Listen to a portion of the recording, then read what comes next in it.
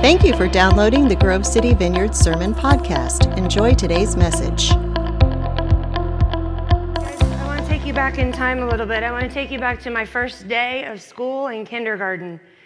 It's time to go home at the end of the first day, and we're lining up. You either get in the car rider, walker, or bus line. I happily get in the bus line, super excited. A tag is clipped on my backpack with my bus number on it, so everybody knows which bus I should be on. I'm super excited too because I get to go to my grandparents' house after school. See, my mom and dad worked, and so I was one of those lucky kids who got to go to their grandparents' house after school. And so I loved to watch the scenery outside of the bus window. So I was the one who got on the bus, slid all the way over to the window, and couldn't wait until I could see my grandparents' house in the distance. But it wasn't long before that first day of school caught up with me, and I fell asleep. See, living in a small town meant long bus rides, because they had a lot more area to cover, right? So at some point I did fall asleep, and I opened my eyes to this shocked face of my bus driver.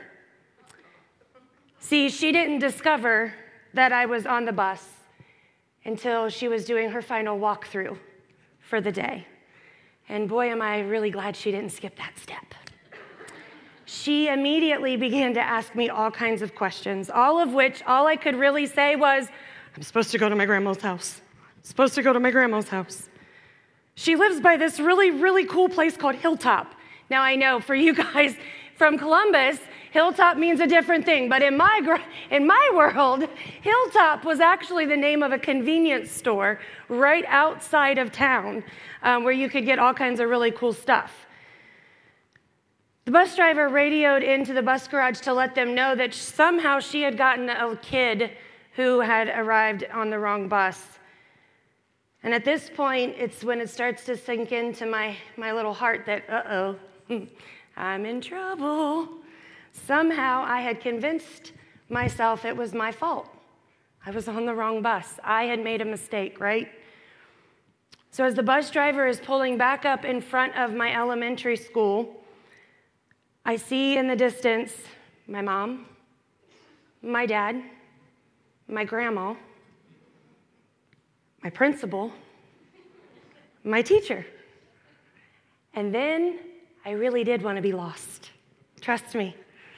Because I just knew I was going to get yelled at. The first day of school was going to end tragically. I was going to be in trouble. I was going to get scolded, reprimanded. Somehow this was all my fault.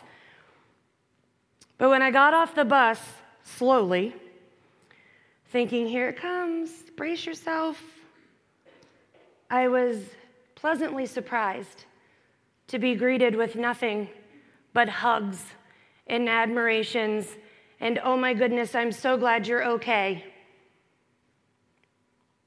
It was in this situation, I didn't even know that I was lost. But there was a whole team of people that cared and loved me enough that the minute I was missing, they began searching for me. You guys, Jesus came to find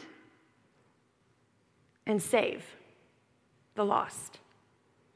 Will you pray with me? Father God, I just ask right now that you would just move me out of the way. Just move me out of the way. Lord, you have brought those here today to hear your word, and so, Father, I just ask right now that that is exactly what they would hear. They would hear your heart. They would hear your voice. Would you just open their ears and open their hearts to hear? May your Holy Spirit just fall in this room, Lord. It's in your Son's name I pray. Amen. So we're going to take a look this morning at Luke 15, verses 1 through 7. And this is what it says. It says, now the tax collectors and sinners were all gathering around to hear him. But the Pharisees and the teachers of the law muttered, this man welcomes sinners and eats with them. Then Jesus told them this parable. Suppose one of you has 100 sheep and loses one of them. Does he not leave the 99 in the open country and go after the lost sheep until he finds it? And when he finds it, he joyfully puts it on his shoulders and goes home. Then he calls his friends and neighbors together and says, "Rejoice with me. I have found my lost sheep." I tell you that in the same way, there will be more rejoicing in heaven over one sinner who repents than over 99 righteous persons who do not need to repent. Let's start in verse 4. Suppose one of you, right there, Jesus is asking us to step into the role of the shepherd. He's saying to each one of us, imagine for just 1 minute, you have 100 sheep. Jesus is telling us that we have a responsibility. We have a job to do. He makes it personal. See, for one person to have 100 sheep back then would have been unheard of. The average family might have had 5 to 15. So to have 100 would have meant you've got the collection of several families' sheep. And the loss of just one would have had a very severe financial impact. Let's continue reading. It says, "Does he not leave the 99 in the open country and go after the lost sheep until he finds it?" So right here, there's a couple things I want you guys to look at. The first one is he goes. He actively goes. He's searching for the lost. Jesus is telling us we need to go. We got to go look for the lost. The second is until he finds it. He doesn't give up until he finds it. Have you ever played hide and seek? Everyone goes and hides while just one person stays behind and counts. And when you reach 10 or whatever number you're counting to, you go and search for the others that are hiding. Some of them are easy to find. They're right in plain sight. But there's always that one. There's at least one, right? It's really, really good at hiding. And when you can't find that person, do you just give up? Do you just walk away and say, no big deal. I didn't need that person anyway. I would hope not. No. I would hope that they are important to you. I would hope that they are valuable and that they mean something to you. So you keep looking. You keep looking until you find them. You don't stand in one spot and wait for the person to come to you unless you're playing with a toddler. No, you go. You go and you search for the person. Friends, that is the heart of Jesus. See, Jesus loves each of you, each of us, so much that he can't imagine not having a relationship with you. And this can be seen even in the very beginning of time, when God actively goes in search of Adam and Eve. In Genesis 3:9, it says this. It says, "But the Lord God called to the man, 'Where are you?'" God was looking for Adam and Eve even after they had fallen to sin. That's how much he loves us. Now, I'm certain that God, the creator of the universe, the Almighty, the all-knowing God, he really didn't have to ask that question, did he? But he did. I believe it's to make a point. I believe he did it to show us just how much he longed for a relationship with Adam and Eve and ultimately with us. God pursued Moses from the time he was born. And it wasn't until Moses stopped to listen at a burning bush that Moses' heart was changed. Heard of that guy Jonah? He tried to run from God. And God kept following him and following him and following him. He followed him all the way into the ocean, into the belly of a whale, or a big fish, they say. God loves us. God seeks us. God pursues us. He pursues you. How do we know if we're one of the lost? Well, in Isaiah 53:6, it says, "We all like sheep have gone astray, and each of us has turned to his own way." At some point in time, all of us has felt like a lost sheep. We've wandered into an area of life we shouldn't have, decided to walk down a path we knew wasn't quite right for us. And maybe some of you are sitting here today thinking, I might be that lost sheep. Maybe you feel alone, isolated, like you're wandering without a purpose. Hold on, because I want you to hear what's coming up next. But maybe you're sitting here thinking, I don't think I'm lost. Like me on the bus, I didn't even know I was lost. It wasn't until I was found that I realized the situation I was truly in. See, it took a team of people who cared about my well-being and loved me enough to go in search of me. If there are people in your life right now that are checking in on you and praying with you, people who are encouraging you in your relationship with the Lord, but you just haven't made that all-in commitment yet, you might be the lost without realizing it. It's in John 12:40 that Jesus helps us to understand how we can become separated or why we might be wandering. See, even after Jesus had done all of these miracles, people had seen it with their own eyes, they'd witnessed it. There were still those who didn't believe. So Jesus in this scripture is trying to help the disciples understand why this is.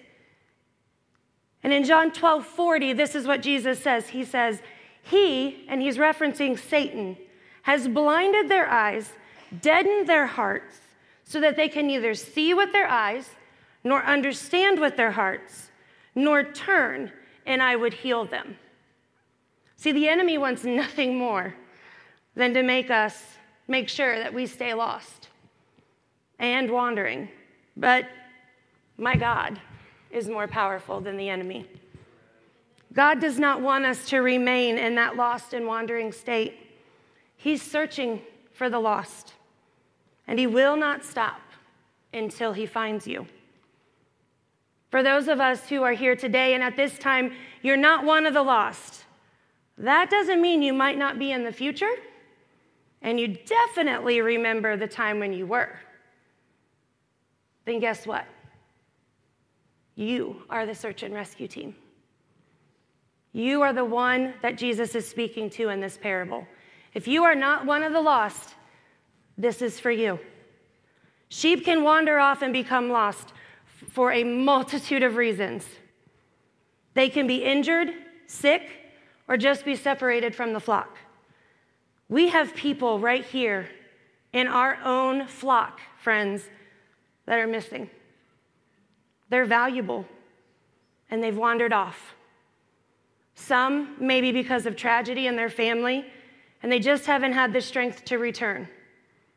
Maybe it just got really easy to watch church online, and they've allowed the enemy to convince them that it's okay to just watch from home.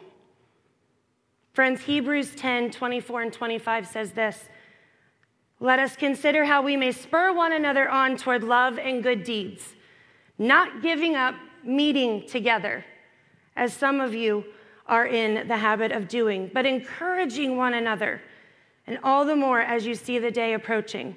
Now listen, for those of you who are watching from home, if you are watching from home due to a legitimate health concern, because of the risks that are still ever present in our world today, it does not apply to you. And others may have wandered because of a miscommunication or a disagreement. But this is the important part, guys. Whatever the reason is, it doesn't matter. What is important is that you take a look around the room, and do you see an empty seat? Is there someone you haven't seen for a while at church? Someone in your home group, they've missed a few too many meetings. Jesus is telling you that it is time to go. We have got to go and look for these people. We need to find them. We need to love them. We need to care for them, and we need to tend to their wounds. But you have to go. The lost are not going to just come to you. And don't give up until you find them. We should be bringing lost sheep into this church weekly. We should be out searching for them daily. If you don't know where to start, start at home. Is everyone in your house following Jesus? What about the people you spend your time with? people you work with, sporting events for the kids? Are they following Jesus? Don't skip over the youth in your life either, or the kids. They're a part of the flock too. They're just as important to Jesus, because Jesus is seeking and pursuing them just as passionately as he is the grown-ups. Now listen, here's where it gets really good. Because in Luke 15:5 it says, "And when he finds it, he joyfully puts it on his shoulders and goes home." When he finds it. That's my favorite part. Just another way Jesus is telling us to not give up. Galatians 6:9 says, "Let us not become weary in doing good, for at the proper time we will reap a harvest if we do not give up." As I was preparing this message, I started doing a little bit of research on canine search and rescue dogs. What I found was absolutely inspiring stories of dogs that go into the most treacherous and dangerous areas searching for people. And this can range from a missing child to buildings that have collapsed. I want to tell you a story here. It's about a dog named Tick in Indiana. March 22nd, 2015 was like any normal day for Mr. Furman. Just as he was heading into work, he received a call from one of the canine officers to inform him that there was an 81-year-old man who suffered from Alzheimer's and dementia, who was missing since around 6:30 p.m. The call came in at 9:45 p.m. The man was wearing only a thermal shirt and pajama pants, and the temperature outside was 33 degrees at the time. After using the police department's bloodhound team, they still needed more help and wondered if Tick and anyone else from Indiana's search and response team could assist. Furman picked up Tick for duty, and another bloodhound from the team arrived with his owner. The bloodhound started first working off the scent given to him from a robe. Later, they found out that the suspect's son had also worn the robe, so they ended up tracking the son. We went to the area where the police department's bloodhound lost the trail, ran into firefighters and even a DNR officer who was riding on a four-wheeler. They advised they checked the area by eyesight and using a thermal imager. There was also a helicopter flying overhead checking the area with a spotlight. Most of this area was surrounded by large canals with steep edges that would have been hard for anyone to get up, especially a subject that had problems getting around. We checked the edge of the canal and then worked our way into the wind back to where the officer said he lost the trail. At approximately 1:15 a.m., Tick gave out a single bark. He's taught to stay with the victim and constantly bark until I arrive. I was only a short distance away, and when I got to the victim, he was lying on his side on the bank of a shallow ravine with his head down toward the water. He was holding Tick away from his face. See, Tick likes to lick the face on people who don't respond to him. The 81-year-old man was transported to the hospital and returned home a couple days later. His wife asked him if he remembered anything. The man remembered a dog licking his face. One thing that I read repeatedly was that these dogs have a focus and a drive that can lead them to want to work themselves to death. They know they have a job to do, and they don't want to stop until the job is done. When I stepped off the bus that first day of kindergarten, I was sure I was going to get in trouble. I just knew that somehow I had done something wrong. If we look at this parable, we see how Jesus wants us to respond when we find the lost. It says he joyfully puts it on his shoulders and goes home. Joyfully. There's no scolding. There's no correction or frustration. There's only joy, love, compassion. Once again, revealing the heart of our Lord. Not only is he joyful, but he carries the sheep on his shoulders.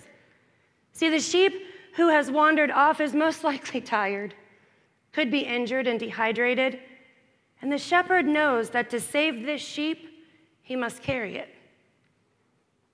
Jesus knew the Pharisees who were listening to this parable would be able to understand the value and importance in a sheep, because even the meanest and harshest Pharisee would be joyful at finding the lost sheep and would carry it back home. Jesus is intentional with this parable, making sure we understand just how important the lost are and how much he loves us. Just a little bit later in the book of Luke, in chapter 19, verse 10, Jesus is talking with Zacchaeus, and he says this to Zacchaeus. He says, "For the Son of Man came to seek and save what was lost." It's his purpose. It's his heart to seek and save the lost. Once we've located the lost, there might be some wounds that need to be dealt with, or they may be a little skittish because of a bad experience. But remember, our job isn't over just because we located. See, he didn't just find the sheep and say, "Woo, I'm done." We got to gain the trust of the sheep. We got to go where the sheep are, and it might take a minute. We need to make sure that when we go after the lost, that we are willing to be invested in the rescue, because the rescue is the best part. Luke 15:5 continues with, "Rejoice with me, for I have found my lost sheep." He calls his friends and his neighbors. He takes the sheep home and he celebrates. Guys, the rescue is that rejoicing. Just like when I stepped off the bus that first day of kindergarten and I was greeted with hugs.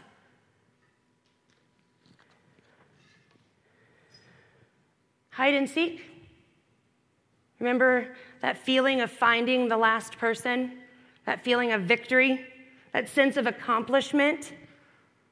Those search and rescue dogs, when they find what they've been trained to find, when they locate a lost child or discover someone among the rubble of a building, they alert their handler with a boisterous bark to signal success. In the story I read, the dog licked the man's face. Friends, I don't know if a dog has ever licked your face, but that's joy, okay? If you're wondering, that's joy. There's rejoicing in the rescue. That sounds great, doesn't it? Especially if you're the one that gets to go out and do the searching. It's no fun being the lost, is it? That feeling of being alone, separated, no purpose.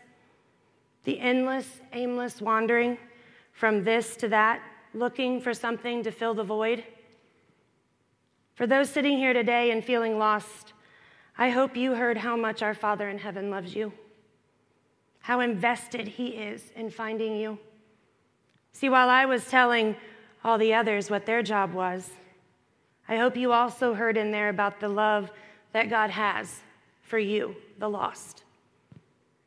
Matthew 28:20 says, "And surely I am with you always, to the very end of the age." You might have wandered, you might be lost, but God is with you. God wants you to stop wandering and listen to his voice. He wants you to turn from your sin and despair and repent. He wants to pick you up and carry you while you heal and get strong. But you have to want it. You have to repent. You have to say, "What I am doing isn't working, Lord, and I am surrendering to the leading of the Almighty Shepherd." Did you hear the last part of the parable in verse 7? It says, "I tell you that in the same way, there will be more rejoicing in heaven over one sinner who repents than over 99 righteous persons who do not need to repent." Jesus is asking you right now, do you need to repent? Have you wandered and need to come home to the Father? I'm going to ask now that if anyone here that has taken prayer ministry training and is part of our prayer ministry team, listen, this is important. If you feel like you are in a place where you can carry those who need help, would you come to either side of the stage as we wrap up? Friends, we have been given a responsibility. Jesus is telling us it's time to go. Go find the lost and bring them home. Go searching and don't stop until you find them. You're going to have to go where they are, friends. You might even get a little dirty. But man, that rescue is so amazing. The rejoicing not only here, but in heaven. The party that comes with the return of just one lost sheep. And if you are here today and you feel like you are one of those lost sheep, can I ask you to do me a favor? Will you, for just 1 minute, stop and listen? Do you hear the shepherd calling? Do you feel a gentle tug on your heart? Are you feeling restless in your seat right now? Because I believe that's the Lord calling you. I believe that's the Lord searching for you. Would you come and let one of these prayer ministry teams pray with you? Would you come home? Maybe you just need to do business with the Father. That's okay. You're free to come to the front section here in front of the stage and just do business with the Lord. Friends, Jesus came to save the lost. He's searching for the lost. Don't let another day go by without searching for those who are lost. Let's bring them home and rejoice.